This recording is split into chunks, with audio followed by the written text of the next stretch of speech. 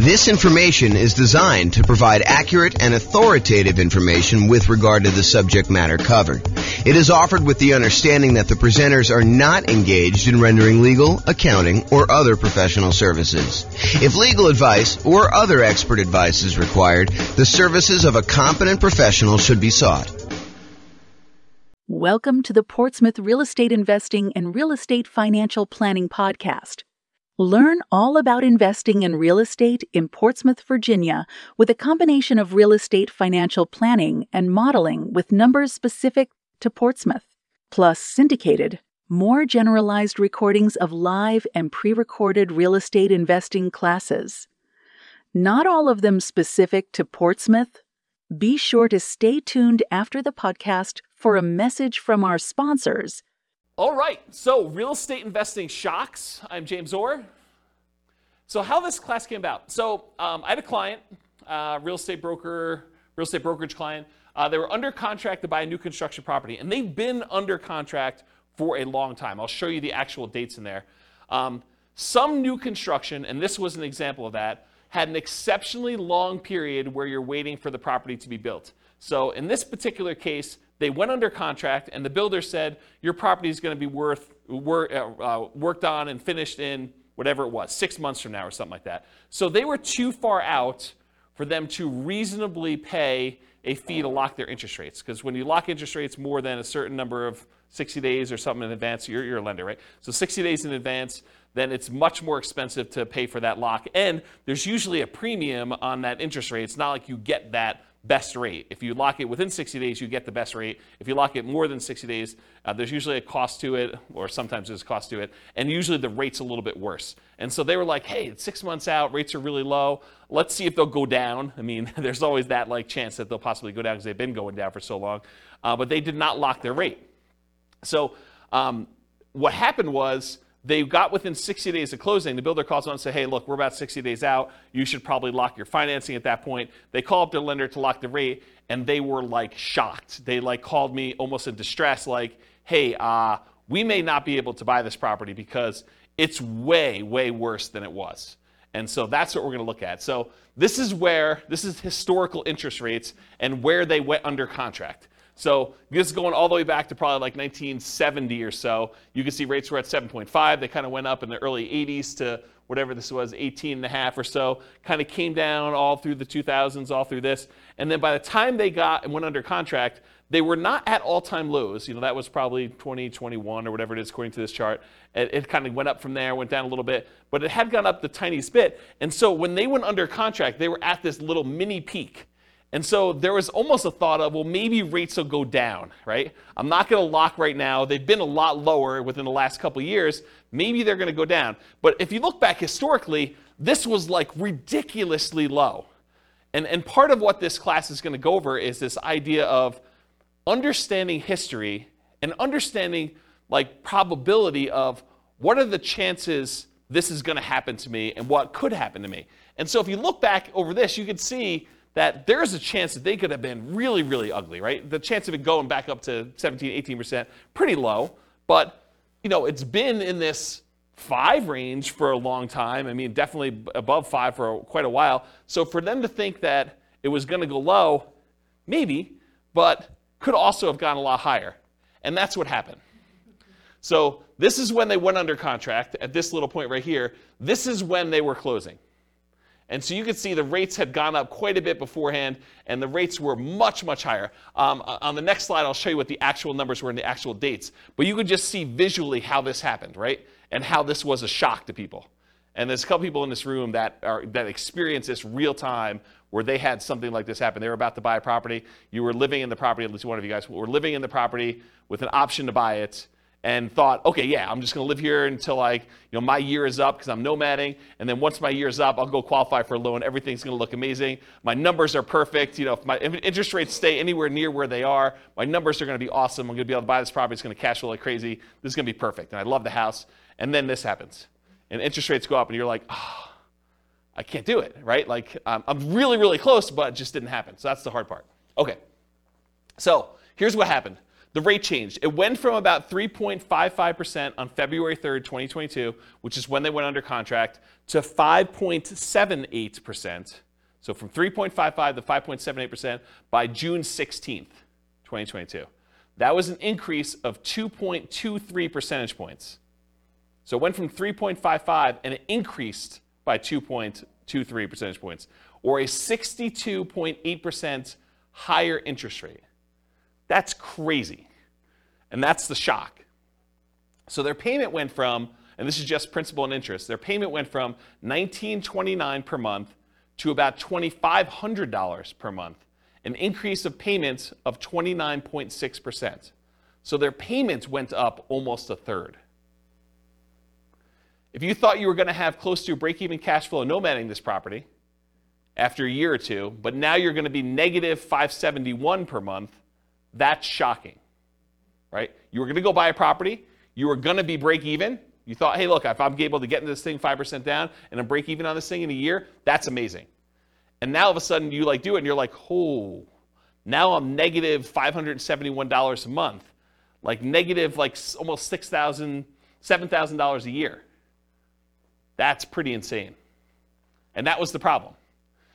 So that's why this class exists, is I wanted to, while this was shocking, I wanted to put some perspective on all of the things that can come up that are shocking about investing in real estate. Because this isn't the only thing that can be shocking to people.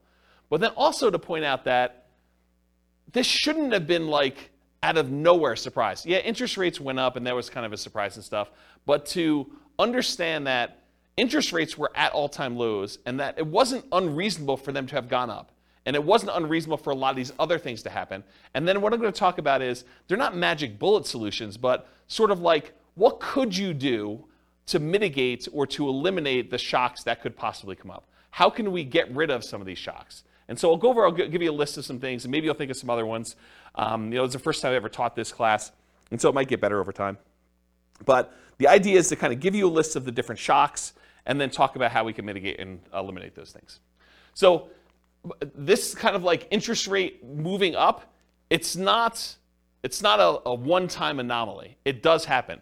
And so these are the last 6 times that we had interest rates increase by more than 1% in a relatively short period of time. So back in October 1993 to December 1994, over a 14-month period, there was a rate increase of 2.38 points. So not 2.83% in that it didn't go up 2%, but it went up, from whatever it was to 2.38 percentage points higher than that. Okay, so home prices during that period of time, they went up 3%. So if you're wondering, hey, if these significant increases in interest rates that we've had, do home prices drop? And the answer is no. So historically, in every single one of these cases, the interest rates went up. The home prices went up. So it went up 3% for that period of time. The number of home sales did go down by 11%. So we sold fewer houses during that period as interest rates were rising. We sold fewer of them, but prices were up during that period. From January 1996 to September 1996, over an 8-month period, we saw a 1.2 percentage points increase of rates, and home prices went up 2% during there. Home sales went down 2%, though. So it means we sold less houses, but they went up in value 2%. Yeah, Ben? Was that 2% over that 3-year period, or is that 2% annually? I think this is a 2% increase in home prices during this period. That's what I think it is. I didn't actually go compile the data. I got this, I think, from Freddie Mac's website. Here's the address. You may want to go read like their kind of like the analysis, how they put it together. But my understanding is that it was 2% over that period of time. Yeah. And this wasn't a 3-year period. It was only 8 months. So January 96 through September 96, it only took 8 months for this to happen. And then it was 2% over that period of time. I thought it was 93 and 96. I was just looking at the start date column. Yeah, so this is start to end, start to end, start to end. So this is the period of time that this rate change happened and what happened to home prices and sales during that period. Got it. I was just looking, I wasn't looking at both columns. Yeah. Does that answer the question then, probably? Because I think that's, unless they annualize this, right? Which I think that it's just during that period. But it's possible they could have annualized it for all I know. It didn't say annualized. Okay, so in October 1998 to May of 2000, that's a 19-month period, interest rates increased 1.81 percentage points, and then home prices went up 13% over that period of time, and home sales went down 2%. June of 2003 to June 2004, 12-month period, 1.06 rate increase, and 13% increase in home prices, 2% actually increase in home sales during that period. And then June 2005 to July 2006, a 13-month period, 1.18 percentage point increase in the interest rate. Home prices went up by 7%. Home sales went down by 14%. And then November 2012 to December 2013, that was a 13-month period, 1.11 percentage point increase. Home prices went up 11%, and home sales went down 2%. Yeah, go ahead. What's our current one? I don't know because I don't know if it's stopped. So I think that they're waiting for that, but it's a lot because, I mean, even this one. It's like huge compared to. Yeah, so our latest one was an increase of 2.23 percentage points, and it was over this period of time at least, right? Yeah. So February to June. Yeah. So that's pretty crazy, but it may not be done. Yeah. And we need to stabilize. I'm not sure how they determine where it stops either, because it's sort of arbitrary, to a certain degree. So on average, it was a 13-month period for the interest rate to adjust. The average rate adjustment was 1.46%. Home prices went up on average 8% during those periods, and we saw a decline in home sales by 11%.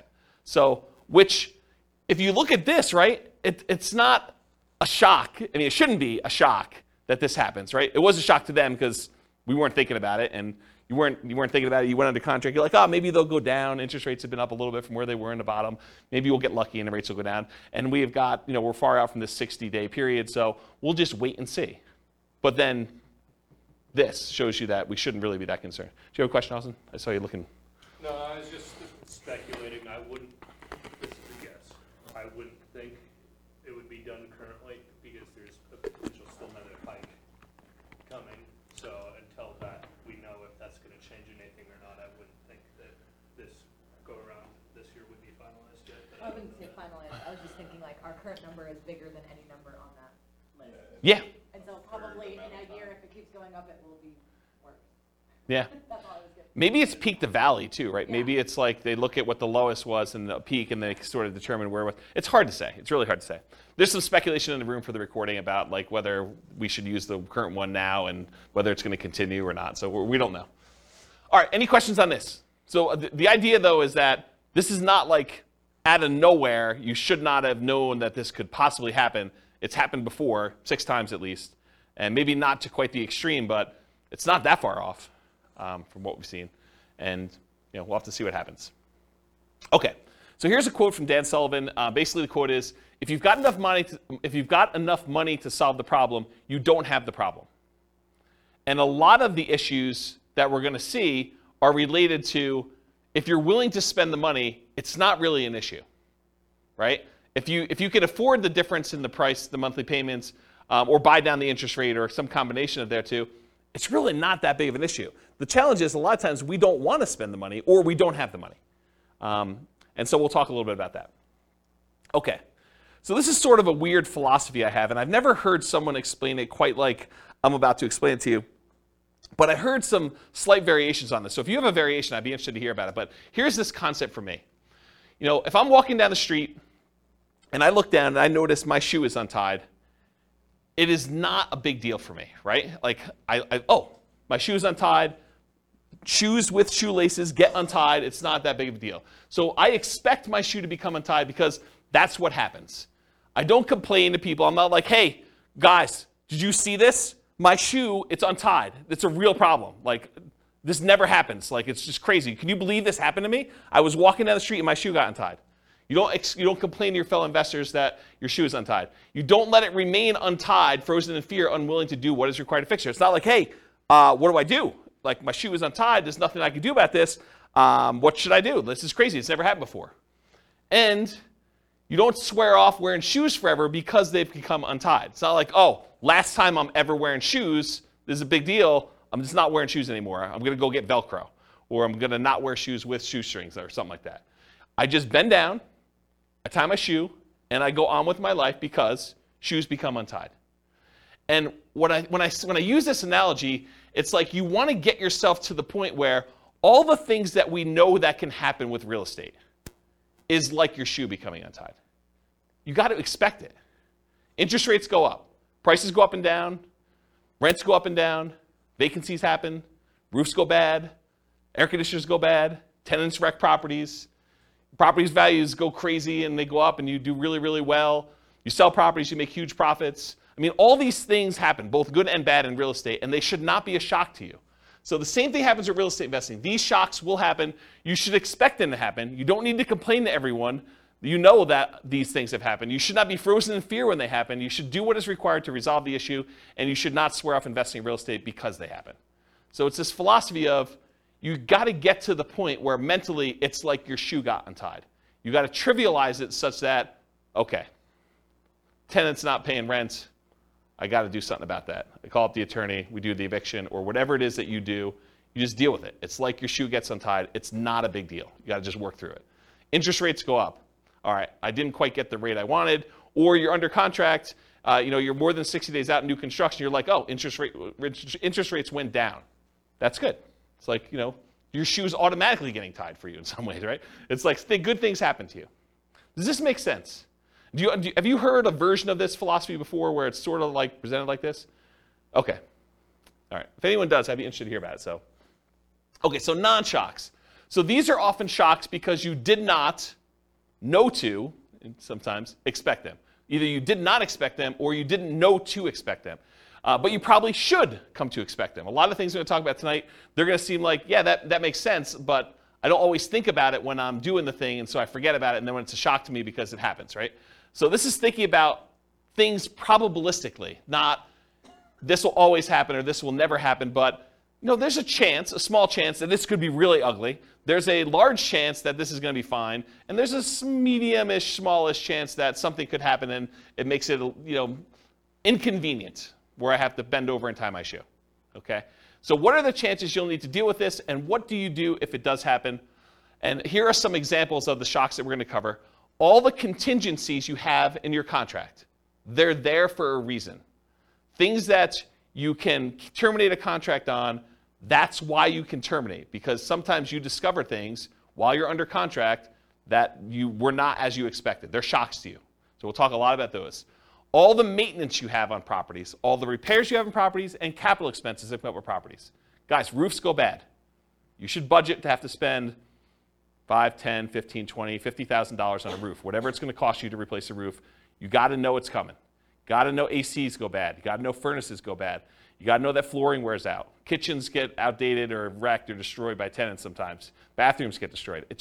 It's part of the thing. Your shoe becomes untied. Roofs go bad, right?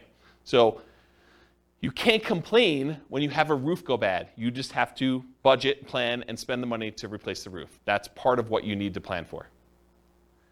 All the property ownership issues. People slip and fall. You get sued. Neighbors complain. They do irrational things. They'll come over your house without you knowing, without you expecting them. All that crazy stuff. So all the property ownership issues, all the property management issues. At some point, someone's going to claim that you treated them unfairly. Even if you do treat them fairly, they're going to feel slighted in some way. Tenants are not going to pay rent sometimes. Even if you do the best job at screening tenants, all these things are going to happen. I'm not trying to be negative about it. It's just be a realist. Realize that this stuff occurs, and you got to treat it like it's a shoelace. Like, okay, I got to deal with that. Just going to deal with it. Going to tie my shoe and move on. All the natural disaster and accident issues.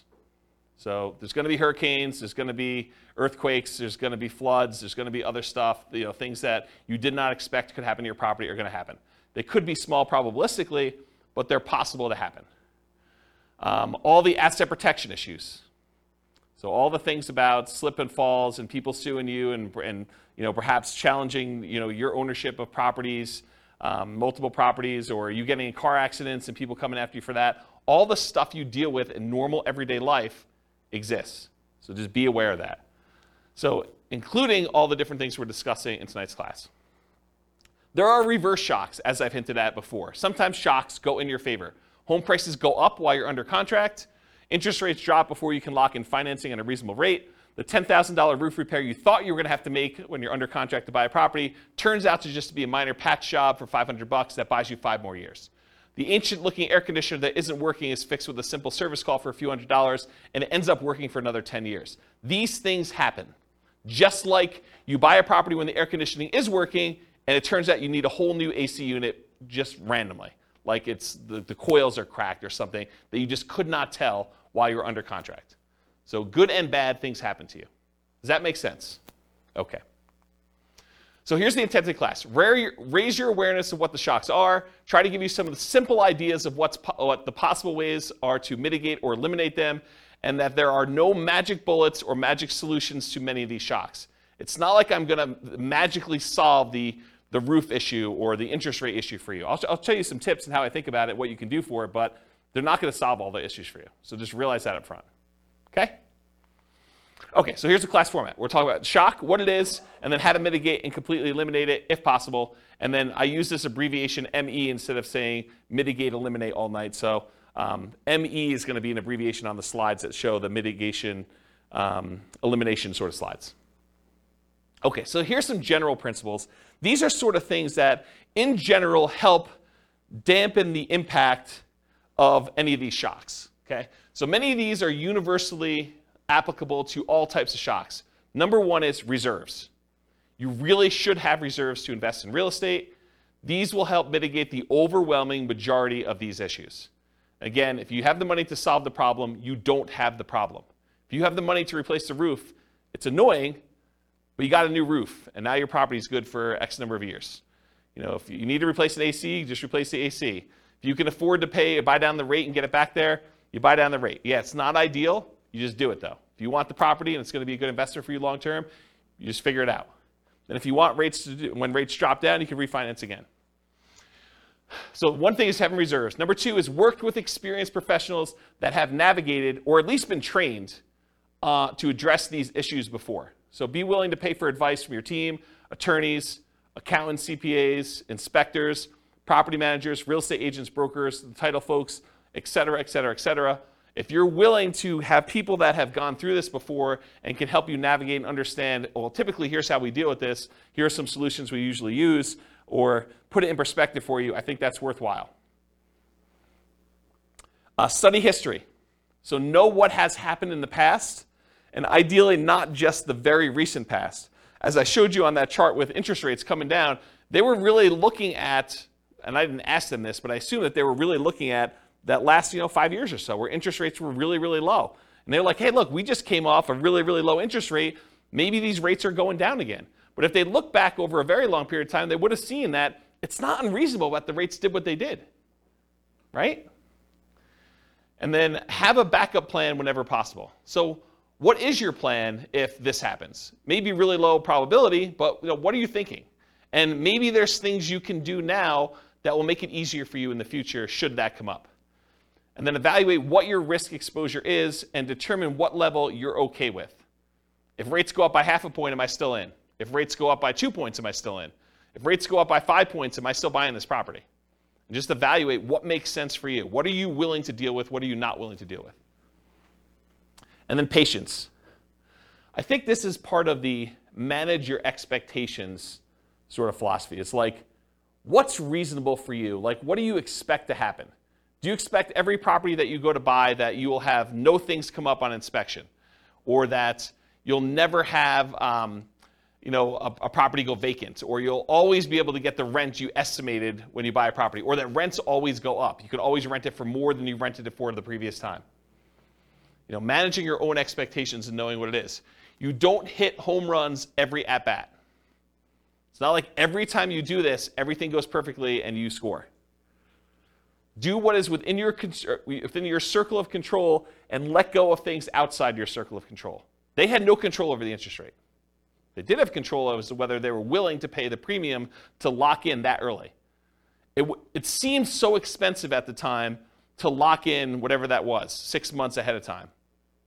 But it was probably, in retrospect, not that they should have done this, but in retrospect, it probably was cheaper than what they ended up paying. That was within their control. And then remember this concept of expected value. If you've not heard this before, it's a pretty interesting phenomenon. It's kind of like a math way of thinking. If you have aces, you're playing poker, and you've got 2 cards down. If you've got aces and someone else has, 2-5 offsuit, you have the odds in your favor if you have aces and they have 2-5. And if you kind of played out an infinite number of hands, more times than not, the aces will win. And so you have an advantage. Your expected value, your expected chance of winning with the aces is much higher than someone who has a 2 and a 5 in their hand. However, can someone who has aces lose? Yes. Yes, they can. So the idea is that they can have the advantage. Everything could be going in their favor, but they could do everything right, but they could still not have things go their way and they could lose. What's crazy to think about sometimes, though, is the 2-5 offsuit can also do everything wrong and still win. Right? They could go and play the hand completely wrong, but the cards that they get dealt in the middle of the table end up being 3, 4, 5. And that's what's hard to understand. So you got to think to yourself, okay, the odds look really good if I do these things for me to win. Not saying I'm guaranteed to win, but they look really, really good. And you got to be careful because sometimes, like with the 2-5 offsuit, you do the wrong thing and you get rewarded.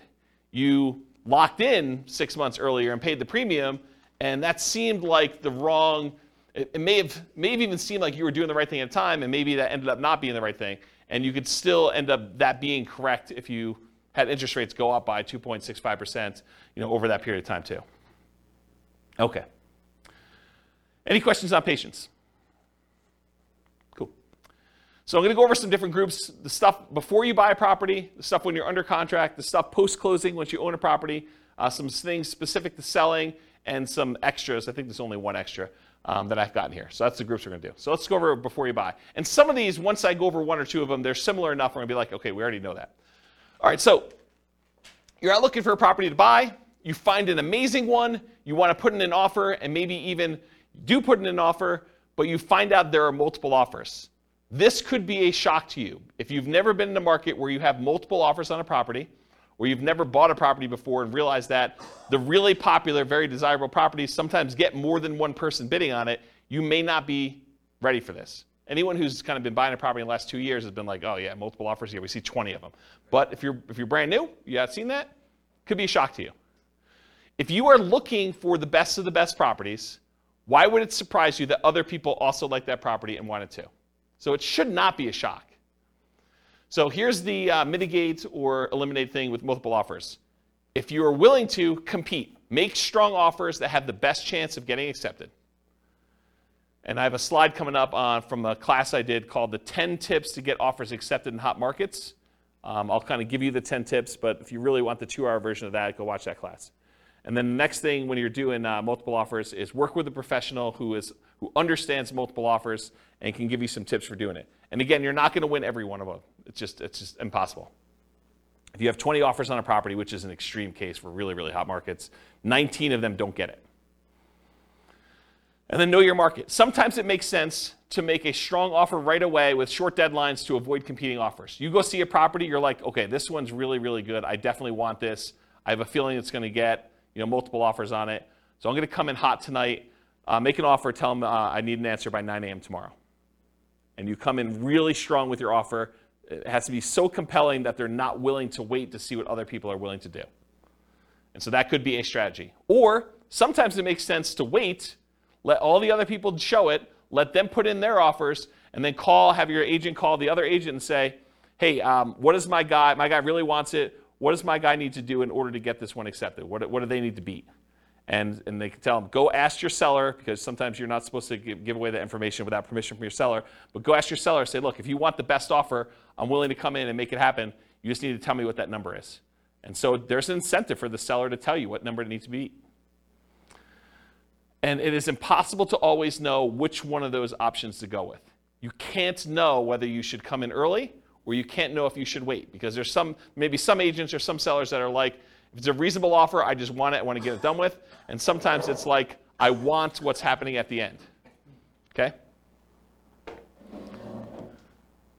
Can't see? All right, cool. So 10 tips to get offers accepted in hot markets. So this is from a 2-hour class I did of the same title. And I'm just going to really quickly run through the list, but go watch this class if you want details. And we're sort of post-hot market as I teach this, but it could come back later, and then you definitely want to go review that class. So number 1, 10 tips, price. So improve on your price. Number 2, be willing to make up an appraisal gap. So if the property doesn't appraise, be willing to make up any difference or to completely waive that you need an appraisal at all. Number 3, use escalation clauses. So sometimes you'll want to say, I'll go $5,000 above the next highest offer. So you can actually use an escalation clause to increase your offer price to that. Number 4, call the seller's broker and find out what the seller wants in their offer to make sure you can match as many things as possible so that the seller gets what they want.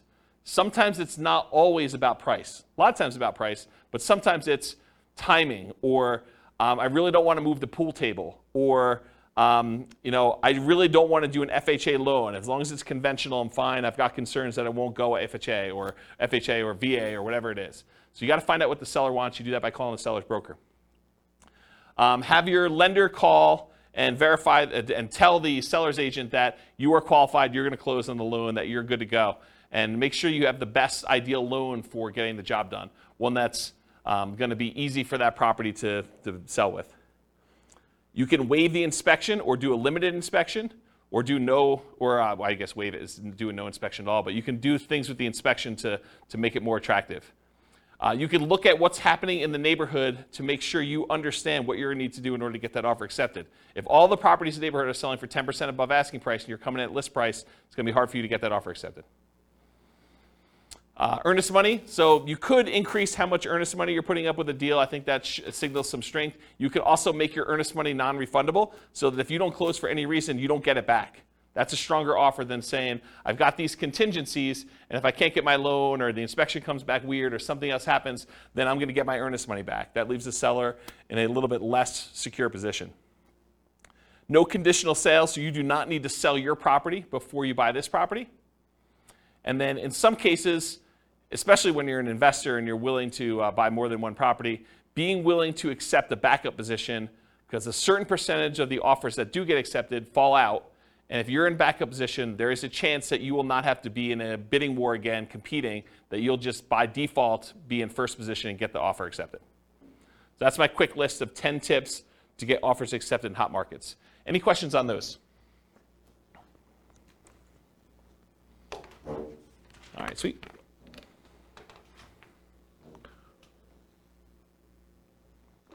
All right, cash offers. So you're making offers where you're getting loans to purchase the property, but you keep getting beat out by cash offers. For some people, this is a shock. They're like, hey, look, I'm offering $10,000, $20,000, $30,000 over asking price, or maybe you're just asking full price. Whatever it is, you're making really strong offers, but they're not accepting your offers. You're like, what do I need to do? I offered $30,000 above asking price, and you wait 30 days and you see the property close and it didn't sell for $30,000 above asking price, but you were getting a loan and the person that bought it paid cash. So you're seeing that you're being beaten out by cash offers. What do you do about that? That's a shock for some people, by the way. They're like, why is this happening? It's frustrating. So same stuff for getting offers accepted in hot markets. Do as much of that as you can. You might also evaluate whether you're willing to pay the cost to use a service that allows you to make cash offers. There are services you could pay a fee to where you can then come in and they buy it cash and then you actually refinance out of it for some form. They'll vary a little bit depending on how they're structured, but that's the basic idea. Are you willing to pay the premium to make it a cash offer? Then maybe you don't need to go $30,000 over. Maybe you just need to pay 2 points or 3 points on a cash offer deal. Okay? Any questions on this?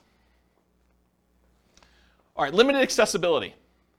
So either you can't schedule a showing, something about the property, they're not letting people in until a certain day that you can't make, or they're not letting people in at all because of a certain situation going on with the property, or they have very limited time in the property when there. For example, we only are allowing 15-minute showings, one person at a time. This happened during COVID. 15-minute showings at a time. We can only have one person in the property at a time at all. And we're only doing showings between noon and 4 o'clock when someone's able to take the dog and they're not at work. And so there's a really limited time, and you only have 15 minutes in the property because there's like people booked directly behind you and everything is packed. And you can only see the property for 15 minutes. Sometimes it's hard to make a decision on a property in 15 minutes. Sometimes but sometimes it's tough. Or you must see it with other buyers, agents, tenants, or sellers present. There are other times you're looking at a property and the seller insists that they be there. or the tenants are there because they will not allow you to be in their property without them being present, so you don't go look at their room that they're growing weed in or something like that. Or there are other buyers there. It's an open house, and that's the only time you can see the property, the only time they're showing the property. Or there are other agents there. Or, especially with multifamily properties, this happens quite a bit, you can't see all the units before making an offer. They'll tell you, you can see unit 1 and unit 7. Unit 1 is just like units 1 through 6. Unit 7 is just like units 7 through 15. But you only see 2 units. The other ones are in different condition. Some better, some worse. But you can only see 2 before you make an offer. So that can be problematic. But this can be the norm in some markets, right? It can be, especially in different market conditions where it's a really hot market, or maybe it's based on property type, or just that particular property is kind of a weird one. But that could be pretty typical for what you're expecting. But it could be a shock for some people. So see it as it is, but not worse than it is, Tony Robbins. So how do you deal with this issue? How do you mitigate it? How do you eliminate it? Keep your ability to fully inspect the property. And by inspect the property, I mean yourself and or any professionals you hire, inspectors, termite guys, radon, like all the different guys you want to come in and do tests as part of your offer. So don't give up your rights to do this testing if you're going to do that. But if you have to be competitive, sometimes you have to be willing to say, okay, well, I'm only going to do a limited inspection, even though I didn't get to see the whole thing originally. So you want to get a multifamily property bought in a really hot market. Sometimes you're like saying, well, I'm only going to do a light inspection. I'll just do a walkthrough of the other units, but we're good. I know what's going to be there. I've done enough of these. You got to be willing to kind of accept that risk if you need to do it. And then evaluate what your reasonable exposure is and what the probability is that will happen, and bake that into your offer. Say, look, I've seen enough of these at this point. There probably are some ones that need a full kitchen remodel, probably some that need a bathroom remodel. So I'm out at most, whatever it is, $15,000, $20,000, whatever number you put in for your remodels. And so that could possibly be the case. And I can't imagine every single one of them is going to be like that. So let's say half of them are. And so you could say, there's probably a X% chance that that's the case. So I'll go ahead and bake that into my offer. I know that I'm going to possibly have to come out of this. If it's better than that, great. If it's worse than that, yeah, I got a little worse of a deal. Okay? Any questions on limited accessibility? All right, not having all the information. So you're wanting to make a decision, whether you're going to make an offer or not, but you don't have all the information you need. Maybe you're missing HOA docs to be able to tell if you can use it as a rental, or that you could park your RV, or put a little ADU, additional accessory dwelling unit back there. Maybe you're missing solid rent comps. You're just unable to get rental comps for this particular property. You really want to call your property manager. They're not open until Monday. It's Friday night. You're looking at this property. You just can't get it to make a decision. Or maybe you're missing property financials. This happens all the time with multifamily properties. You want to get financials for the property. They're like, yeah, you'll get them when you go under contract, but we're still preparing them and I don't have them. And we already have 14 people looking at the property in the next 2 days. Got to make a decision. You're missing info on the condition of parts of the property you're unable to see. Snow is on the roof, tenants in one or more of the units. It's a hoarder house. You can't see past all the boxes and garbage. There's times when you will not have the information you need in order to make a decision. So how do you deal with, how do you mitigate or eliminate this lack of information? It's rare that you'll have all the information you need up front, especially with multifamily properties. You need to move forward to get more information, like going under contract, but keeping key contingencies. So if you're like, look, I really want to see the financials, well, make your offer, subject to you getting these financials and being able to terminate the contract if you can't get them. And again, you got to weigh this. If you ask for so many contingencies, it may make your offer weak and you may not get it to begin with. So you got to balance this act of, hey, look, I'm making an offer. I'm not demanding that I have the financials, but I really want to see them. But I'm moving forward regardless of what they are. And then you make your decision based on that. And sometimes doing things like what I just suggested of moving forward, but getting the information later, comes at a cost. Paying for an inspection, paying for an appraisal, paying for professional opinion or advice on a property that you may ultimately not end up buying. That's part of the buying process. You're going to pay some of those costs, and sometimes you're not going to end up buying the property.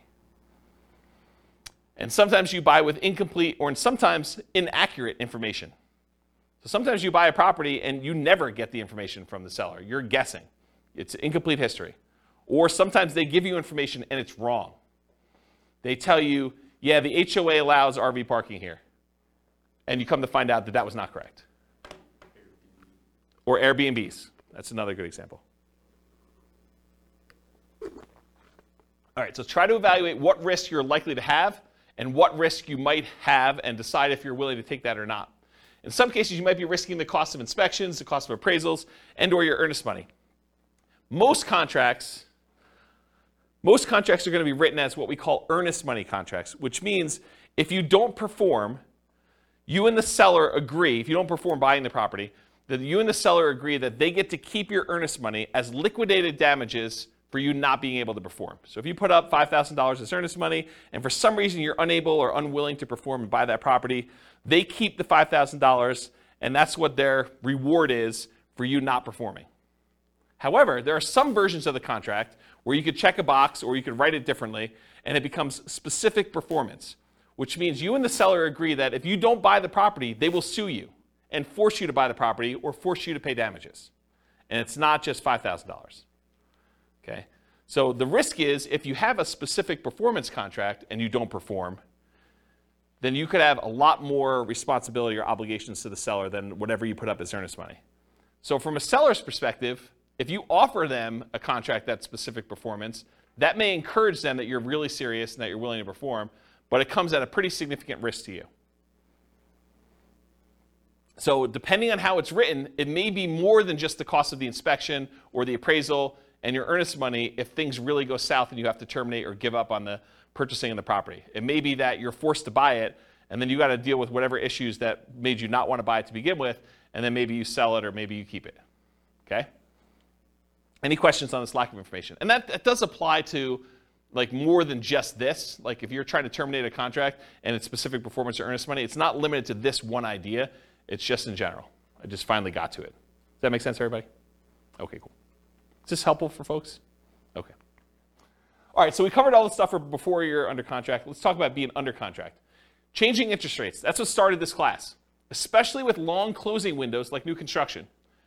It could also be you choose not to lock for some reason. You know, you end up with a 60-day closing because that's more convenient to the seller. And so you say, that's great. And you're like, hey, look, we got an election coming up. I think rates are going to drop after this election. And so I'm going to not lock. Because once I lock in, that's it. So you're like, I'm going to wait. All right, let's see how that goes. Maybe you're not sure of the lender you're going to use. You know, that may be a reason why you're not going to lock. You're calling to say, hey, look, I got calls out to 4 different lenders. I want to find out what's going on. You do this over the weekend, or you do this where there's a Fed, you know, as like a hearing or whatever they do where they kind of announce what's going on, and they usually announce that they're going to raise rates or lower rates, and it just happens to be over the time when you're shopping all your different lenders. Or maybe you're required to switch lenders while under contract and have to relock. You go under contract, you think you're going to use a lender, they get a little farther into your file and they realize, hey, we can't do your loan. You've got XYZ problem, and you know our underwriter's saying no, even though they should be saying yes. Or we have an overlay that prevents us from doing these types of loans. Or you need to go to a special lender to deal with this. Or I'm not qualified to do this special situation you've got going on. And they say you got to go to another lender. And now rates are different. All these things can come up. So changing interest rate, what do you do to mitigate or eliminate this? You consider locking rates as soon as possible. You consider paying the extra fee to lock farther out. They could have paid the fee and got a higher rate. And I think a lot of times, if you look back historically, a lot of times that would not have been worthwhile. They would have ended up not really gaining from that. In this case, it would have been worthwhile, but we didn't know that. It's hard to tell in advance. Some builders may offer long-term locks or incentivized financing when you go under contract. So it could be an incentive of the builder. You know, you go under contract today, you can lock in your rate with our builder lender, and it's good through when you close. That's just part of our program. Beware of variable rate loans, adjustable rate mortgages, and loans with balloons. So adjustable rate mortgages are mortgages where the interest rate can change. A lot of times they're fixed for 2 years or 5 years or whatever it is. And then after that, they can adjust. Sometimes they adjust once and they're fixed for another 5 years. Sometimes they adjust every month. Sometimes they adjust every 6 months. Sometimes they adjust every year. Depends on which version of the adjustable rate mortgage you have. And then loans with balloons. A balloon on a loan means you're going to pay on a loan for 10 years or 20 years, and at the end of the balloon period, then the entire balance of the loan is then due. So you might be paying as if it's a 30-year loan, but it has a 10-year balloon, so the payments look like you're going to pay off the loan in 30 years, but by the time you get to year 10, they're like, okay, you now owe $300,000 of this $400,000 loan. We want the full $300,000 in full on year 10. And then you got to either refinance or pay the $300,000 and get out of there. And not every lender will automatically refinance your loan. Sometimes you may have to change loans. Sometimes the interest rates change significantly between that 10-year point and the other 10-year point. So it could be a real problem for you to get out of there at that point. So anytime you take on a variable rate loan or a loan with a balloon, this opts you in to additional potential shocks in the future. If you get a 30-year fixed rate loan or a 15-year fixed rate loan where the entire loan is paid off, it's amortized over that period, 15 years or 30 years or 20 years or 40 years, whatever it is for you.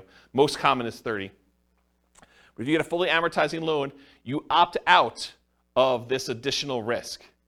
You have the option to refinance if you want to, but you are not obligated to have that additional interest rate risk then. Because it's going to be paid off by the time that period is over for you, whether that's 30 years or 15 years. Does that make sense? Okay.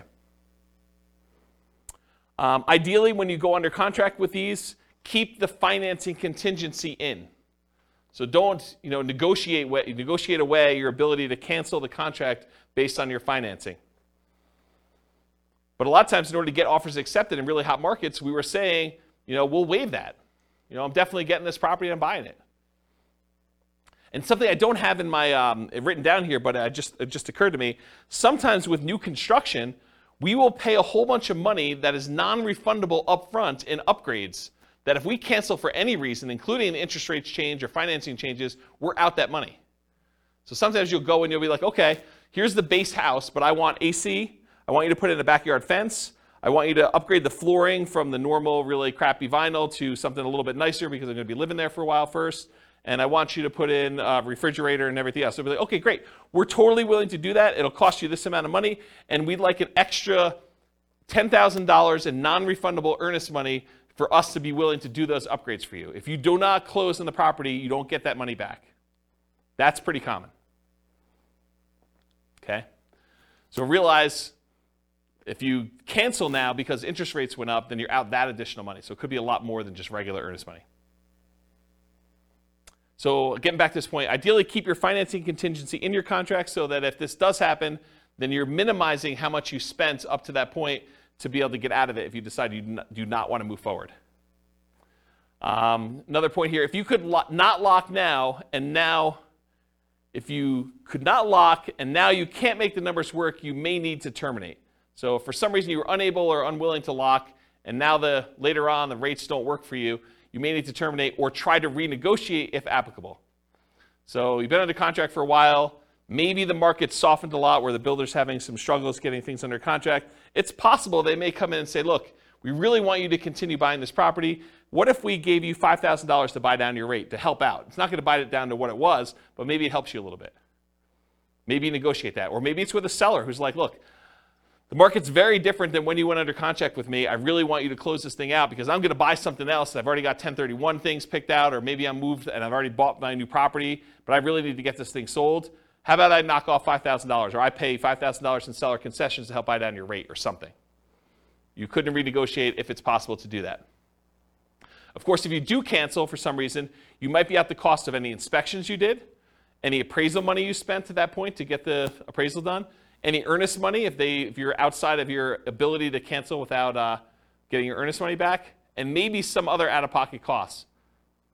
Beware of specific performance contracts, as we discussed before, where you are telling them that you guarantee that you're buying the property, otherwise they can sue you to perform and force you to buy or force you to pay damages. Any questions on this? A general question not Yeah. related to this. Yep. But what's the average amount of time for a new construction to be completed in Fort Collins area? It varies. So it depends on the builder and how backlogged they are. Some builders will actually build spec homes where they're building them in advance and you could buy it within 30 days. And then other builders are such that, they have not broke ground yet on the property, and other ones they're in different stages where they say, look, these 5, we've already dug foundations and they're going to framing. These are already framed. And so depending on which one of those you buy could be a different time. And some of the other ones where they haven't dug ground yet, it could be like, hey, we're going to get to this one, but it's in phase 2, and phase 2 is not going to start for 3 months, and then it's going to be, 6 months from when we actually do that. So it could be really long time. Right. But you would still only get 60 days for lock-in rate for the loans. That's correct. A lot of times you are limited to how far out you can lock unless you're willing to accept a higher interest rate or pay a fee, or both. Got it. Yep. Yeah, so there's trade-offs when you're doing this. Do you pick one that's going to be ready in 30 or 60 days and think that, I want that? Or is there something really special about this lot that you really want this one and you don't like the models they have on the lots that are there? Maybe it faces the wrong direction for you. Maybe it's only a couple of bedrooms, or maybe, the prices are different. I mean, there's all sorts of variations as to why you might wait. So it's really tricky. Okay. That make sense? Yeah. All right, cool. Any questions on this?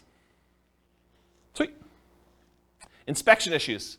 So in most cases, you'll be inspecting the property after you go under contract, often with the help of your team, home inspector, for example. Sometimes this might also include disclosures from the seller, including due diligence documents like leases or property disclosures where the seller tells you everything that they know about the property, at least in theory. Might also include things you might discover during the same period, like survey issues. So you say, look, that shed looks like it's really close to where I thought the property line might be for the neighbor. We probably should get a survey on this property. Or, this fence looks really janky as to where it is. Maybe I should check and have a survey done to see if the fence is really the property line and stuff like that. And sometimes you have a survey done and it's wrong. The shed you built or the deck you built is on someone else's property, or their deck on your neighbor's deck is actually on the property you're trying to buy, and it's potentially problematic. Or shared driveways get kind of weird in some cases. There's all sorts of weird stuff that can come up on this, and sometimes you don't find that out until you're under contract. And a lot of times you've already paid your inspection fee at that point, because you've inspected the inside of the house, and you paid the survey guy in order to come out there and do this, and you paid for your appraisal, even if the appraisal wasn't done yet, because you kind of prepaid it with the lender in order to get a jump start on it, because there was a shortage of appraisers and you wanted to make sure you got your spot in line. And so now you're out inspection, survey, and appraisal for a property that you may be terminating on or that you got to negotiate on. So that could be a shock to you. You just got to realize that up front. Okay? There are going to be things that come up on a property on inspection. So this should not be a surprise to you. You are going to find things on the inspection. That's what the inspection is for. Okay? The inspection is to get a second set of eyes, a professional's eyes, or 2 or 3, depending on whether you're going to bring in specialists for other things like radon and asbestos and meth and mold and all things like that. You might get more than one inspector's eyes on it or as a professional. Maybe even contractors give you opinions about what things are going to cost and what things need to be done for certain issues you may see on the property. So you're going to have these things done, and you're going to find things that you did not know. You'll be like, oh, I didn't know that. I'm glad you told me that that's going to cost $20,000 to fix. Now you know. Typically, you're not going to be negotiating things you saw or discovered before you made your offer. So if you saw that there was no kitchen sink, you should not be negotiating for a kitchen sink once you make your offer. You saw it, you made your offer based on not being a kitchen sink there. Does that make sense? And that goes for a wide spectrum of things. Okay, that's it. And even with the inspection, sometimes your inspector is unable to do something. Like it snows around here, and sometimes the roof is covered with snow. Your inspector cannot inspect the roof when it's got covered with snow. So if you're buying a property and you have a really limited inspection window, unless you extend out the ability to inspect it for snow later or something like that, or sometimes it's under snow for 30 days, not as much around here, it's highly unusual. But if that's the case, that's problematic. You may be buying a property that you've never seen the roof for. Okay, so how do we mitigate or eliminate these? Reasonable expectations. If you're buying a 20-year-old property and the roof's never been replaced, you or your team should realize it's going to need a new roof soon. Just makes sense. So for you to be surprised by that or shocked by that, it's problematic. Keep your ability to terminate and negotiate in the contract. Might be out of the cost of an inspection, maybe an appraisal in some cases, maybe your earnest money depending on how you structure it. But you want to make sure that you have what you need to be able to negotiate these things if things come up. If it's not something acceptable to you, even if the seller could or would address it, then with the advice of your team, terminate. So make sure you understand like what the repercussions are. But if you're like, hey, look, even if they did move the shed, there's something weird about that. I don't want to be involved in it anymore, or whatever. You know, if they could fix something that you had an issue with, then you have to make that decision. And then negotiate legitimate shocks, not just trivial things. So realize that up front. Any questions on inspection? Cool. Can't qualify for a loan. So you're about to buy a property, you're getting a loan. Ideally, you got pre-qualified with a lender, a quality lender, before going under contract. Ideally, more qualified than them just telling you, but you telling them, hey, I make this much money, I have these debts. They say, it sounds like you can qualify for about a $500,000 house. That's not the level of qualification I'm talking about. I want them to pull your stuff. I want them to put you through the system. I want them to tell you that provided you can get me this, this, and this, then you're qualified. And you say, I can definitely get you this, this, and this, and you're very confident you can do that. That's the level I'm talking about. Maybe even more if you're able to. While under contract, you discover you no longer qualify for the loan. So something happens that prevents you from getting the property. And it could be any number of things. Credit change, something happens to you where, a medical bill you thought you paid pops up and all of a sudden it's not done. You're like, this is problematic. It's going to take me a little time to get this fixed out and work through it. Or maybe I don't have the money to pay the bill anymore or whatever. Your income changes. Maybe you get, what's the opposite of promoted? Demoted. You get demoted and you get put in a lower position job or something like that. Or you have to change jobs. Unfortunately, while you're under contract, you have a loss of job or something like that. If you have a significant injury or an accident that prevents you from working, if you get divorced while you're under contract to buy a property, or you have a death of a spouse, these types of things can happen, and they could change your situation and prevent you from getting the loan. So if you can't qualify for the loan, how do we mitigate or eliminate that? Prevention. Work with quality lenders up front that can qualify you ideally before going on a contract. You don't want just some fly-by-night lender telling you, yeah, you probably can qualify for about this, and then you find out later you cannot. But even then, occasionally something unexpected will come up. So especially for things that may be more likely for you, for example, job loss when you know your company has been downsizing, what's the backup plan if that should happen? So know in advance, hey, if for some reason I do get downsized, I'm terminating. Or we're going to have mom and dad co-sign or whatever your backup plan is for you. Or at a minimum, what's the cost to me if this happens, and am I okay with that? What's it going to cost me in inspections and appraisals? And there are some cases, it's very rare, where a lender will eat the appraisal if for some reason you don't qualify for the loan. It's pretty uncommon, but in some cases they do. I know of one credit union around here that does. Actually, I know of another bank that does too. There's 2 banks that I could think of that do that, but I don't think of anyone else. Do you know of anyone else that does that? Yeah, it's pretty uncommon. So be super careful about that, and you could lose your earnest money. Sometimes there are deadlines for you to object to being able to get acceptable financing, and sometimes that deadline will appear days before your closing. So imagine for a minute they say, hey, look, your loan objection deadline is the 25th of the month, and we're closing on the 30th of the month. So there's a 5-day period when you cannot get your earnest money back if something happens to you. If you lose your job in that 5-day window, you don't get your earnest money. Because your last day to object to you not being able to get the loan was the 25th. But your closing is set to be the 30th. So if you get in a car accident, get injured, get divorced, something happens to you or your job, credit score changes significantly enough, all those things can impact it. I had a client once, was under contract to buy a property, and they got married while they were under contract. And when they went down to the bank to open up a joint checking account, because they were buying the property together, it was like, they're getting married, they're going to buy a house. Went down to the bank to open up a joint checking account, and the banker, very innocently, and to help them, I'm sure, said, would you like overdraft protection on your checking account?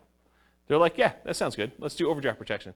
So they went and did that. They opened up, by getting overdraft protection, they opened up a new line of credit. It changed their credit score enough where they barely qualified for the loan because it actually gave them a hit to their credit score. So be super careful. Talked about that. All right, cool. So what happens if you can't get insurance on a property? Sometimes you can't get insurance at all. You go to buy a property and you realize this is uninsurable. I'm not able to get insurance at all. More commonly, you might not be able to get reasonably priced insurance for the property. You'll call down to insurance and they'll be like, hey, so this is a weird property and it's got ABC going on with it. In order to get insurance, it's going to be 3 times what you thought it was going to be. You're like, whoa, that is expensive. So be aware that that can happen. Sometimes properties are in flood zones, and you might not know they're in a flood zone. It's not like there's water on the ground in flood zones all the time, right? It's flood zones because it occasionally gets flooded. So flood insurance can be expensive. It might be more expensive than you thought it was going to be based on location, age, composition, history, something like that. So be aware. Other one on here is fire. Fire? There's a lot of places that will not insure homes because of how what they're considered in terms of property. Like if you were in Netherlands or other areas, it can be really hard to insure. So they could not insure them because they're in some type of fire area where like forest fire or something like that? Yeah. Yeah, that's kind of what I was thinking about location, but yes. Yep. Yeah, so how do you mitigate or eliminate this risk of can't get insurance? You can check with your insurance agent before you make an offer. I'm not sure I would go to that extreme, but you could. I mean, that's one way to mitigate or eliminate it. Sometimes you still run into the unexpected, though. They give you a quote, think it's something, then when they finally formally submit it, something weird comes up. Most lenders require insurance if you're getting a loan, so are you willing or able to buy the property for cash if you can't get insurance on the property? And is it that good of a deal? You could also try alternate insurance providers, other insurance agents, especially ones that do more unusual policies. So I had a property once that I personally bought, and I don't remember the details. This is probably 20 years ago at this point. But there was some really weird thing where I was unable to get insurance on it, and I had to go to like one of these really obscure insurance agents to get the policy on it. And it was a little bit more expensive. It wasn't that bad. It was probably like 50% more than what I was expecting it to be. It wasn't a deal killer, but it was unexpected. It was unusual. So realize you might need to go to some weird insurance company to do that. Won't appraise. You're under contract to buy a property at a certain price. You hire and you pay for an appraisal. Usually you've already had your inspection and pay for that as well at this point. You might also have committed to other expenses, like paying for a moving truck and or storage units because you're getting ready to move. Maybe you close with the buyer who is purchasing your property that you were living in, and now you're living in a hotel with friends waiting for this house to close, and you get to the end and it doesn't appraise. So the property is not appraised for what you're under contract to buy it for. What do? You could negotiate with the seller to try to come to terms with an acceptable price for both of you. And it depends on the status of the market and whether they had 19 other offers behind you as to whether or not they're willing to negotiate that. Might mean you're paying more than appraised value. So they may say, look, it was $20,000 under the purchase price is $20,000 above what it appraised for. How about we split the difference? Well, you're paying $10,000 more than it appraised for. And how does that work out mathematically, down payment-wise? You got to come up with the 5% or 10% or 20% or 25% of whatever the appraised value is, plus the difference. So if you agree that you're going to pay $10,000 above appraised value with the seller, you got to come up with 25%, if you're buying it as investment property as an example, of the appraised value plus the $10K more. Are you willing to do that? Are you able to do that? And if you can still terminate based on appraisal, you might be able to get your earnest money back. If you're like, hey, look, I don't want to buy this property because it appraised for $30,000 less than what we're under contract for, so I think I want to cancel. And so you paid for inspection, probably paid for the appraisal, but probably can get your earnest money back if your deadline is still there and you're able to do that in a contingency. Yeah? Can you also get another appraisal? In some cases, you may be able to get another appraisal. That can really vary, right? It can. You could also contest the appraisal. Yeah, sometimes you could say, hey, look, you use really bad comps. These are not comparable sales. Yep, those are also good mitigate, eliminate options. Is FHA? I think FHA sticks with the property. I think if you have an FHA appraisal on a property, I'm pretty sure that sticks with the property for like 6 months or a year or something like that. Talk to your lender to get details. But certain appraisals will stick with the property, even if you go and try to hire another lender to do it. With conventional financing, I'm pretty sure they do not, as of right now, and this could change. Lending policies change all the time.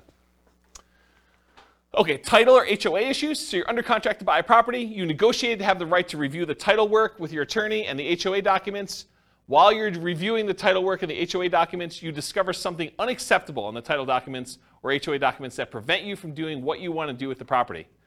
For example, having an RV, or being able to do short-term rentals, or being able to have rentals at all, or something like that.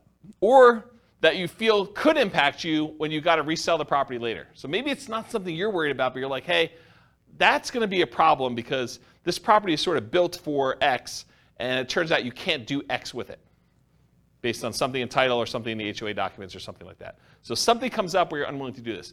As a side note, this is like one of my little weird pet peeves. Is your real estate agent competent to review title work for you? Are they trained on how to review your title work and tell you what is going on with it, whether there's a problem in there or not? The answer is no. We do not get trained on title work. Title work is an attorney type thing. It's a legal thing.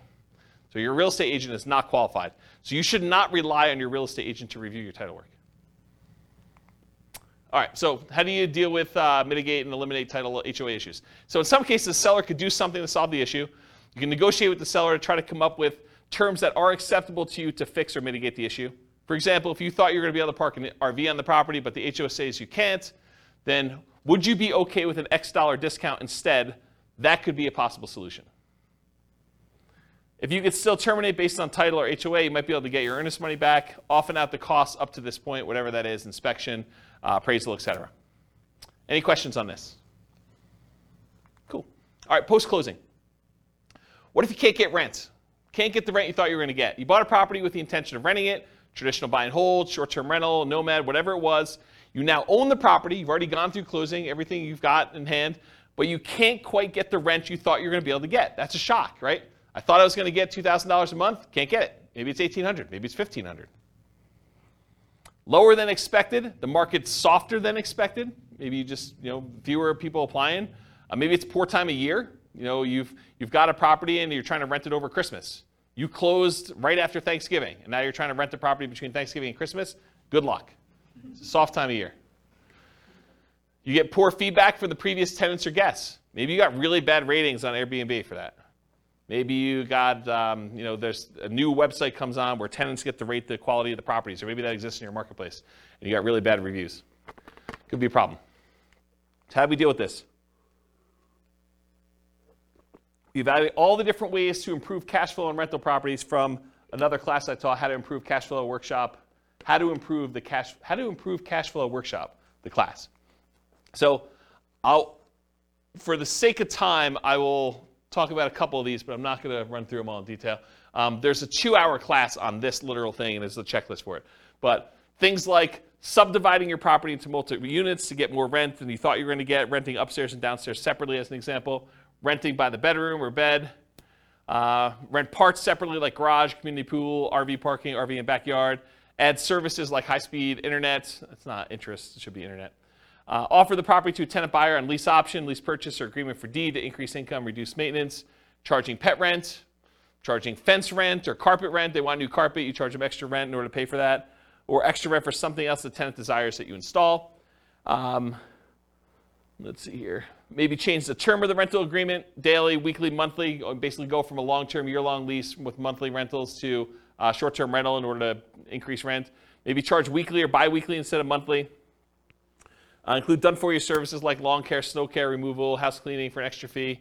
Can I convert it to a duplex, triplex, or fourplex or more? Can I rent out the property furnished to get more rent? Can I start marketing earlier and start a higher, more aggressive price to test prices? So all these different things. There's a couple slides on this. So go watch that 2-hour class. I'll put a link to it in the show notes. But there's a lot of stuff you could do in order to increase rents on that. All right, next one, undisclosed issues. You find out about undisclosed issues after closing. So you buy the property, you close, you're all excited, you walk with your keys, you go pull your car into the driveway when you get there, and the neighbor comes over and is like, hey, I am so glad you bought that meth house. We were really concerned it was going to be another drug dealer coming in. I'm so glad you guys bought that. And you're like, what are you talking about? This was a meth house? Oh my gosh, I didn't know that it was a meth house. That's a real problem.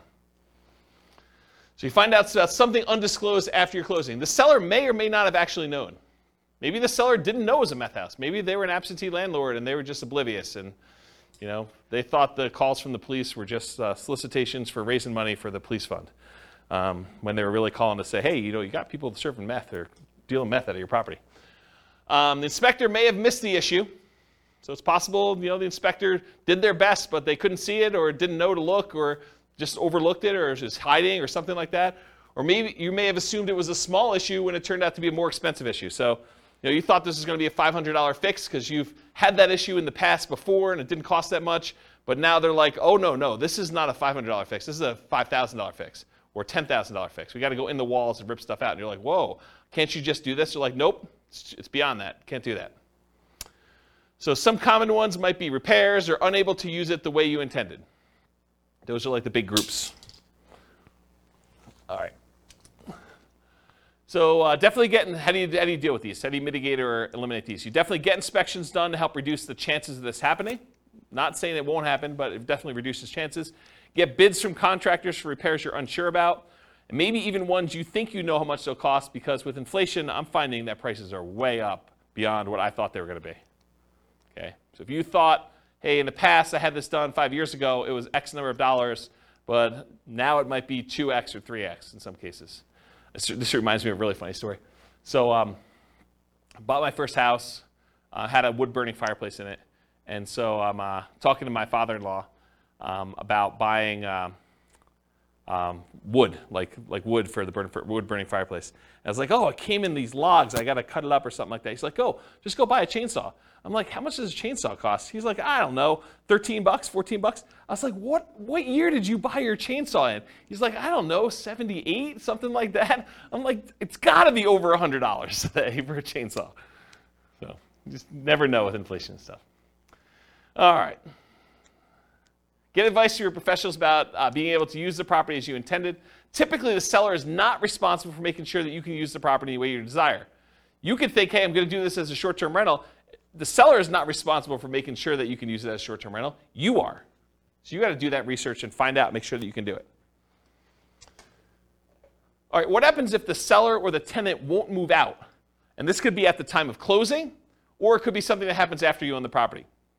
So you buy a property, and now the seller or the tenant won't move out. So you were supposed to get the property vacant.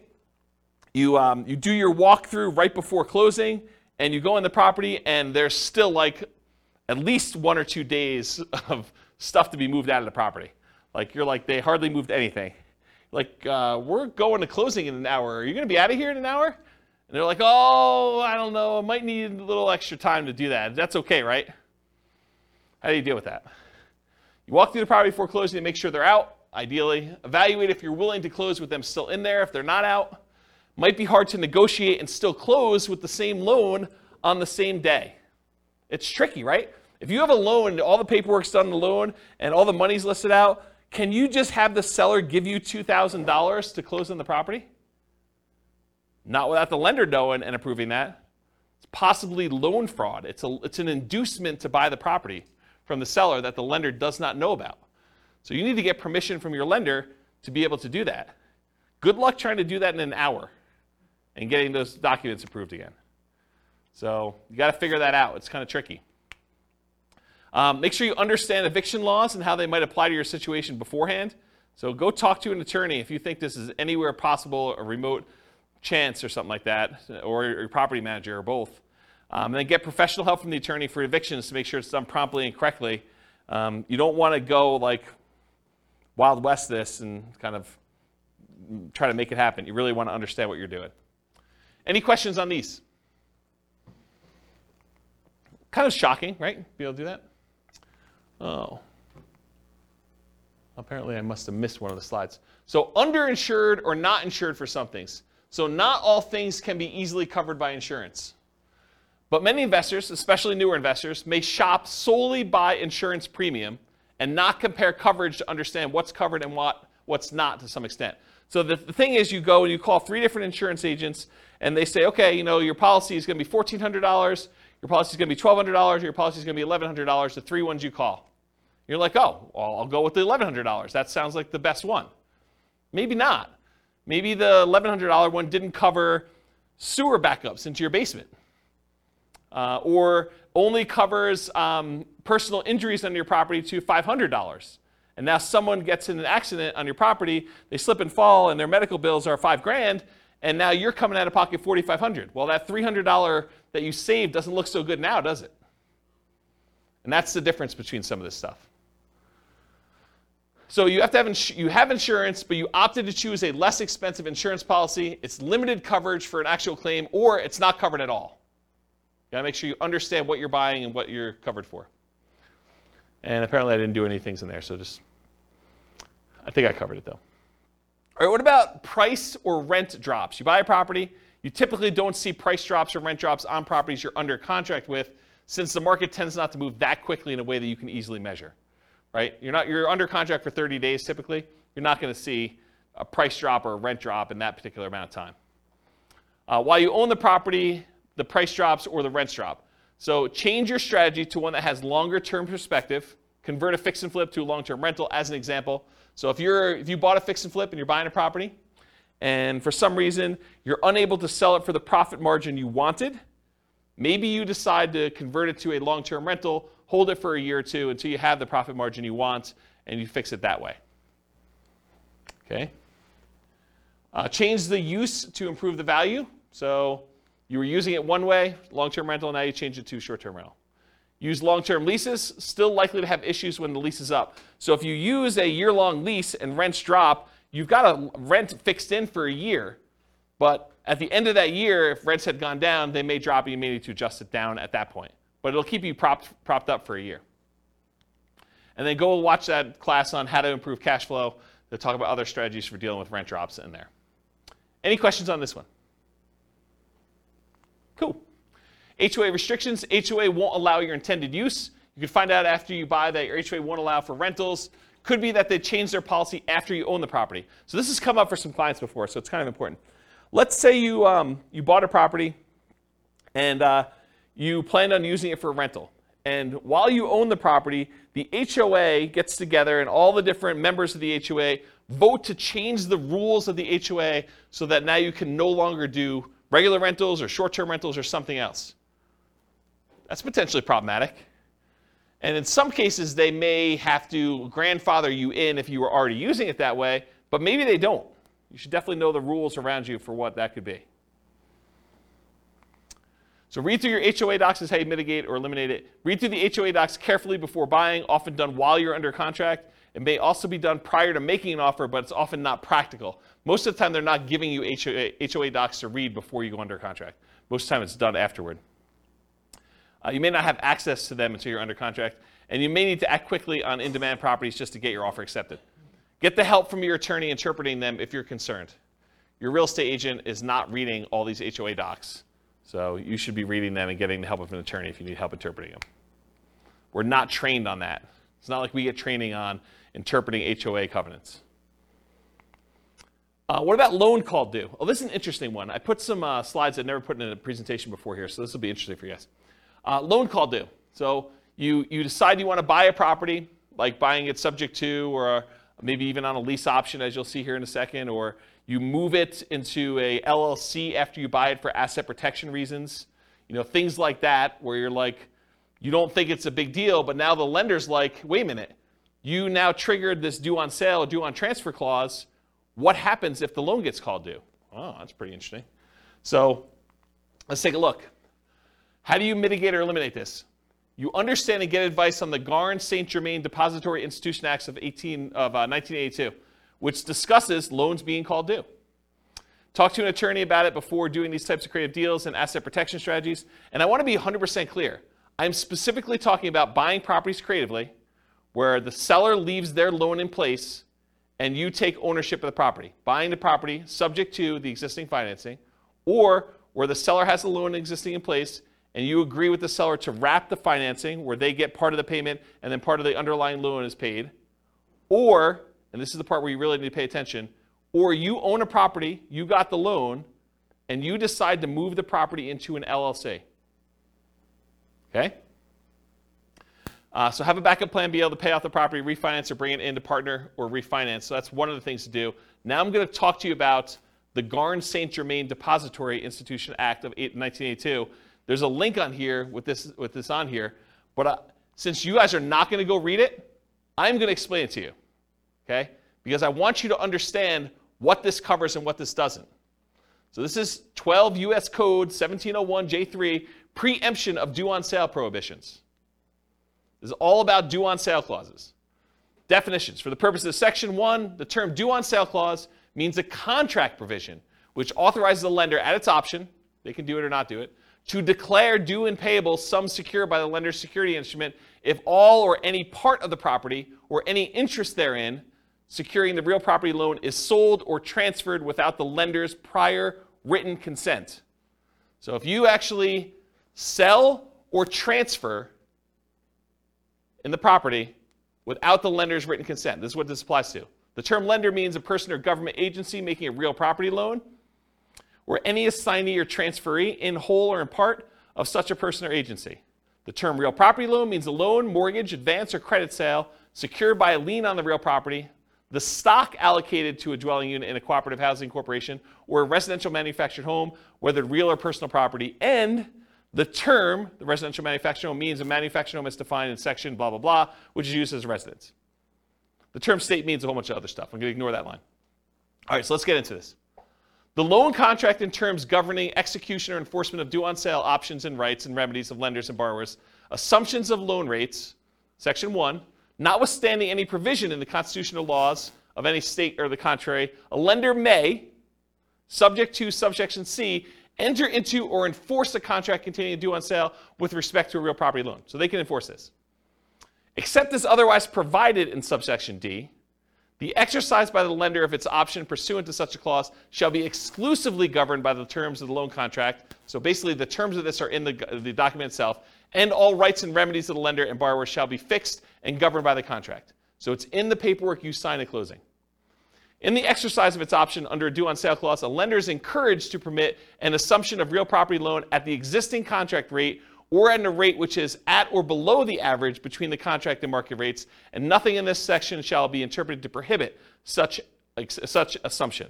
So basically what they're saying is, hey, if you're taking a property over subject to, the lender is encouraged, according to the law, to permit you to assume the loan at a rate that is at or lower than what it is. Okay? They don't have to, though, but they're encouraged to. All right. There's a bunch of stuff in here.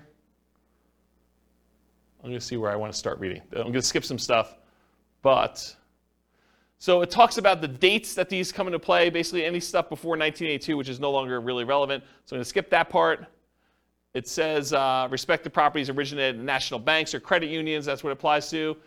Does not apply to, it does apply when they have successors or transferees. So here's something interesting. So does not apply pursuant to subsection. A lender may require any successor or transferee of the borrower to meet customary credit standards applied to loans. So they may require you to have a credit report and apply to the loan. And the lender may declare the loan due and payable pursuant to the terms of the contract upon the transfer to a successor or transferee of the borrower who fails to meet such customary credit standards. So if you don't qualify for the loan to assume it, the lender could say, then all of it's due. That's their solution.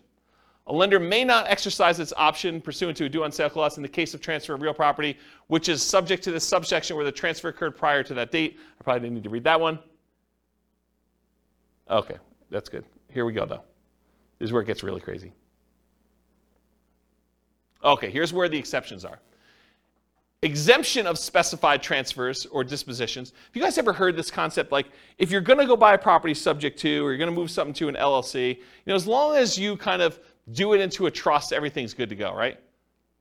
We're going to see about that. All right, so the lender may not exercise its option pursuant to the due on sale clause upon 1, the creation of a lien or other encumbrance subordinate to the lender's security instrument, which does not relate to a transfer of rights of the other occupancy of the property. So if you get another loan on the property, you get a second mortgage, does not trigger a due on sale. 2, the creation of a purchase money security instrument for household appliances. You get a loan to buy household appliances, does not trigger due on sale. A transfer by device, descent, or operation of law on the death of a joint tenant or tenant by its entirety. Someone dies, they transfer ownership of the property, that's exempt. the granting of a leasehold interest of 3 years or less. If you rent the property for 3 years or less, that does not trigger the due on sale clause. However, I'm going to continue reading. Not containing an option to purchase. If you do a lease with an option, that triggers the due on sale clause. Says it right here. If you do a lease option, it triggers the due on sale clause. A transfer to a relative resulting from the death of a borrower. So you die, you want to give it to your kids, that's cool. Doesn't trigger the due on sale. Transfer where the spouse or children of the borrower become an owner of the property. That does not trigger the due on sale clause.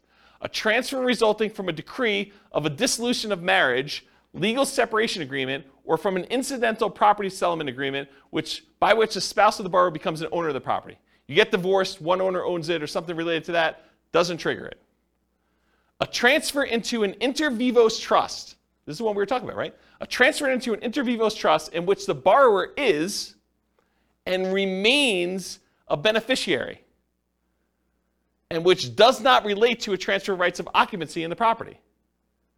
So yes, if you transfer into a trust where the seller still is the beneficiary of the trust, that does not trigger the due on transfer clause. But what does? You transfer into a trust, and then that trust's beneficiary is someone other than the original seller, the original owner of the property, that does trigger it. Any other transfer or disposition described in regulations prescribed by the Federal Home Loan Bank Board. Isn't that crazy? Now you've read it. Now you know. Doesn't that just dissolve all asset protection? Yes, right? So here's the thing. So the question was, does that just dissolve all asset protection? It's super interesting to think about. Because if they transfer ownership to another entity, because an LLC is another entity, that is by design what the LLC is set up for. It's not you. You are not that LLC. You're trying to set up a legal entity that is not you. So if you transfer it from you to an LLC, you have transferred ownership. Right? So what does that mean? It means that the seller can choose at their option do due on sale. The lender can, yes. It's not, they're not obligated to, and you don't see this happening very often, but I want you to understand from a shock perspective, because this is the class for it, right? That, hey, if you have a property you transfer to an LLC that you got a regular, like, conventional loan on and had a due on transfer clause, and you do this, don't be surprised that it could get called due, right? That's the point. And doing a lease with an option agreement could also trigger it. Doing a lease for more than 3 years could trigger it. Right? A 3-year term. That's what it said. Crazy. I see some confused looks. Is this like the first time you've ever heard this? No, can you negotiate with can you tell your, I mean, I guess my question is, can you just tell your lender, or do you just hope it doesn't happen? The question is, can you tell your lender? I mean, what do you do? Can you just hope for the best? I think the correct answer to this one is you need to talk to your attorney. And you need to have your attorney explain to you the risk. And I suspect, I'm not an attorney, not giving you legal advice, I suspect most attorneys would say, this never happens, move it into an LLC, it's not a big deal. But you've read it now. I'm not making this stuff up. I wouldn't write it like that to just arbitrarily make something up for you. This is like from, where is it, Cornell Law. The address is on there. www.law.cornell.edu/US code/text/12/1701J-3. Go look it up yourself. You can read the code directly from their website. This is it. Okay? So, I'm not going to read this last page because it's not germane. But you guys now see what the issues are. Okay?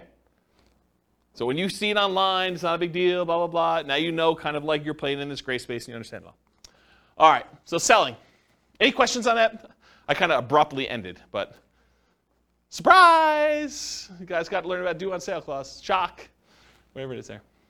Interesting, right? It's kind of fascinating. So I knew you guys would never go read it, so I wanted to read it to you. It's this gray area of, do I really read you a code, like law code in a class? And you guys are like, ah. But then there's some really interesting things that you have to you wait for it. It's like, okay, the build-up's there, but where is he going with this craziness? Well, this is where I was going. Okay, so selling. What if you're selling and you get no offers? That's a shock for a lot of people, especially when you're used to getting 20 offers. You're trying to sell your property, you're marketing it or hired a professional market for you, and you're not getting offers on it. So how do you mitigate or eliminate that? Increase your marketing, improve the desirability of your property, and I define that as change the price, improve the price in some form or another, improve the condition of the property, make it more desirable for them to want to buy it, or improve the terms or financing available for the property. Those are really the 3 levers you can pull, right? You can increase exposure, get more people looking at it, and hopefully you find the one that wants to buy it. You can change the price to attract more people to it. You can change the quality of the property itself, or you could change the terms upon which you're selling it, or the financing is another way of saying that. So you could bribe them to get better financing. If they couldn't afford the $2,000 a month P&I payment, you could pay $5,000 to buy down their interest rate. Now it's $1,900. Now it looks more attractive. That type of idea. Any questions on this? Buyer backs out. You're trying to sell a property. You got a buyer on the hook. They're under contract to buy the property with you. What happens if they don't go through with it? They're marketing property for sale, find a buyer, the buyer backs out. So mitigate or eliminate this. Realize that your negotiating power diminishes significantly once you go under contract, and it shifts largely to the buyer with their contingencies. Your strongest negotiating position is before you accept an offer. So try to negotiate as much as you can before that point. You lose a ton of power once the buyer goes under contract and they have all their normal contingencies in the contract. Then the power shifts to them. And that's especially true in markets where the contract is written very pro-buyer, like Colorado, as an example. In some markets and market conditions, a property falling out of contract can stigmatize a property for some future buyers. They say to you, what was wrong that this buyer fell out? Why is the property back on the market? What's going on with it? And so you have a stigmatized property.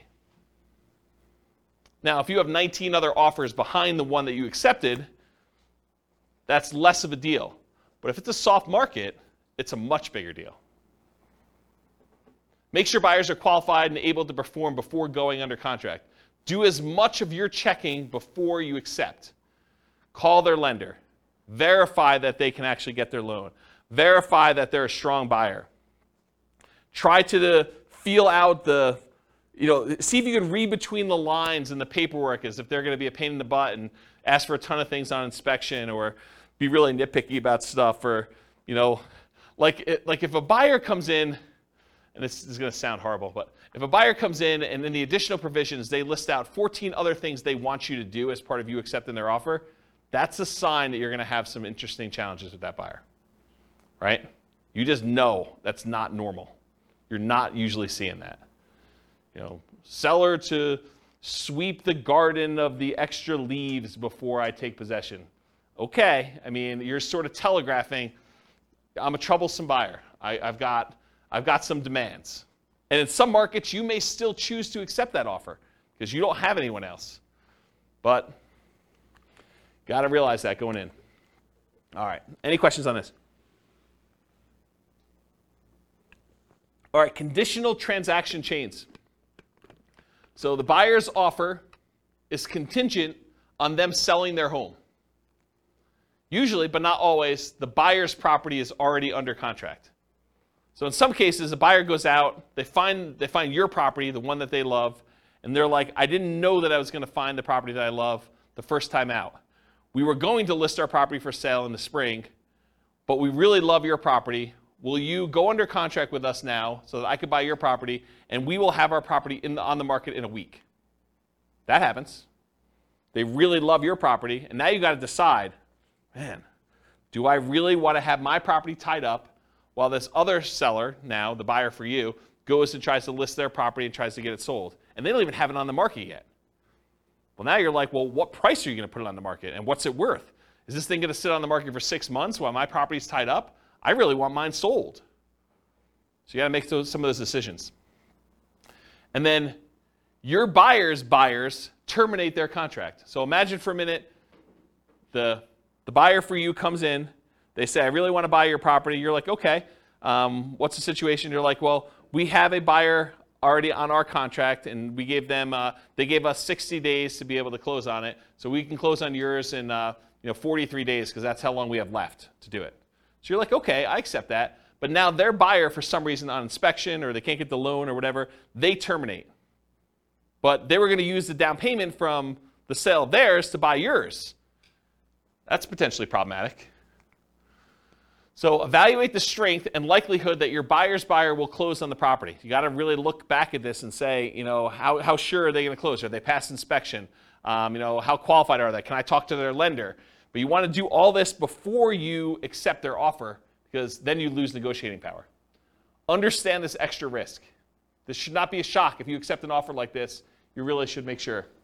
And they would be able to get their earnest money back because they're... The other person's buyer or yours? Yours, Yeah, because that's part of the condition. Yes. So the question was, can the buyer who's under contract with yours get their earnest money back? And yeah, if they have a contingency in your contract that says, I'm planning on buying this thing, and if I can't get my loan, because they now they don't have the down payments, or maybe they can't qualify with 2 mortgages, they may be getting out on loan, or they may be getting out on the contingency they have for you. So you got to be super careful about this one. Consider other buyers before contingent buyers when possible. If you've got 2 buyers interested in your property, you may want to pick the one that doesn't have a contingency, even if it's not as good in some other areas, because this is a pretty big risk, in my opinion. Try to eliminate this contingency as early as possible. Or it might be very difficult to do this, and it might be really difficult to do this, but maybe negotiate compensation if their buyer fails to perform and they terminate on you. Say, look, I'm willing to wait and work with you, but if this current buyer fails, you need to put up an extra $2,000 hard, because I'm making decisions that's going to cost me more money in order to hold this property and have it off the market for you, because I got to move out in preparation for you buying this one, and I got to go buy something else. Maybe you then go under contract on something else, and it's problematic for you.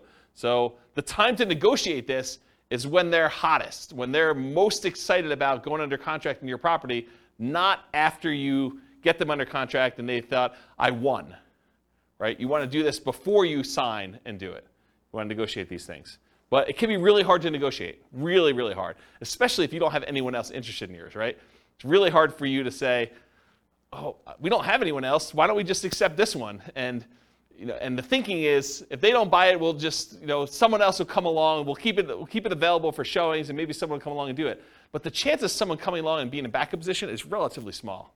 Not a lot of people are wanting to shop properties that are already under contract in some form, unless the market's hot, then they might. Okay, any questions on this? Cool. Extras. So I put one here about 1031 exchange issues. If you're trying to compete a 1031 tax-deferred exchange, you might be trying to buy a replacement property or to sell a property that you've already selected a replacement property for.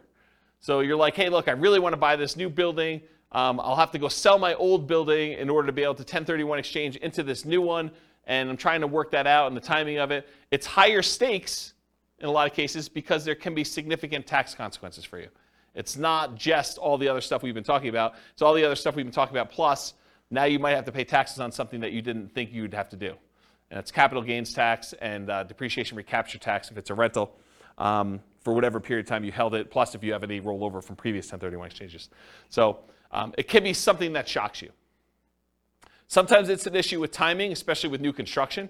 You try to buy a new construction property as one of the properties you're 1031 exchanging out of, and for some reason the builder delays. The contractor's there, or there's construction delays or supply line delays or something like that. You thought I was going to easily be able to do this, and now you're pushing up against a deadline, or maybe you're over the deadline. Sometimes it is an issue with inspection, appraisal, or other contingency where you're like, I really don't want to proceed with this because I've got this other stuff going on. So how do we mitigate or eliminate this? Get a contingency on your replacement that the sale must go through, or you can cancel and get your earnest money back. So when you're about to go buy something else, tell them, I'm doing a 1031 exchange. If my other one doesn't close, I'm not buying this one. And I want that contingency up and through as far out as I can get it, right? So that you know, or at least as far out as the other one's supposed to close. Maybe more if you can. Carefully consider your replacement property or properties. Make sure that you evaluate those as the probability of being able to buy those, and whether they look like they're definitely going through, or this kind of iffy one, or whatever you got going on there. And work closely with your 1031 exchange intermediary, the company you hire to do the 1031 exchange, to discuss what this looks like if things fall apart. Either your buy side or your sell side or whatever. Make sure you have those conversations to understand how they usually deal with it. This is like that expert advice sort of thing, right? And then make sure you have a backup plan. Because some of the consequences for this can be huge. If you owned a property for a long time, it's appreciated a lot, tax bill could be pretty significant for these. So we're not just talking like, I gotta pay $500 extra a month on a rental property because the interest rate went up. This can be orders of magnitude higher, right? All right, any questions on this? Otherwise, I'm going to do conclusion. So most of these shocks, if you think about the shocks we went through tonight, right? Should you anticipate most of these? Is there anything in there that's really a surprise? No, once I told you what they were like, yeah, this makes a lot of sense. They should be anticipated. You should see them. You should understand that these are likely to happen. Now, what probability? What's the chance of them happening? Could be really small, could be very common, right? So you got to understand where we are with that. But getting professional advice and guidance and having reserves can help mitigate most, if not all, that we're likely to experience. Can you see that why having reserves can just say, okay, yeah, that's annoying, but if I want to do it, I'm still going to do it because it's just a little bit more money. And sometimes it's just money at different times, like the roof. It's not like you didn't have to do a roof. It's like a roof's coming. It's just now I had to do it at a time that was inconvenient for me. Study history to better understand what can happen. So it's helpful for you if you can look back and say, hey, interest rates have been a lot higher than where they are now. The chance of this thing going up from here is really high. And knowing that that's a real risk for you. Okay? Any questions? Was that helpful? Kind of a crazy class? Surprise. Surprise at all sorts of stuff. I really like that due on sale thing. I think that was pretty cool. No one goes and reads. They just say, on the internet, they say if you do a trust, that's how you get around it. Don't ignore what the law actually says. Just do the trust thing. Okay. All right, cool. No questions? Awesome. Thanks for coming, guys. I do appreciate it. I will see you all next week if you're coming. Bye-bye for now. With home prices up, mortgage interest rates up, and rents up, but not quite enough to counteract the higher prices and interest rates, cash flow on rental properties in Portsmouth is harder than ever. Book a call with the Real Estate Financial Planner to apply our proprietary 88 strategies to improve cash flow on your rentals. See the show notes for a link to schedule your call and improve your cash flow today. If you're a real estate agent, lender, or professional in Portsmouth that wants to help our real estate investor listeners, consider reaching out to learn about collaboration opportunities with this podcast.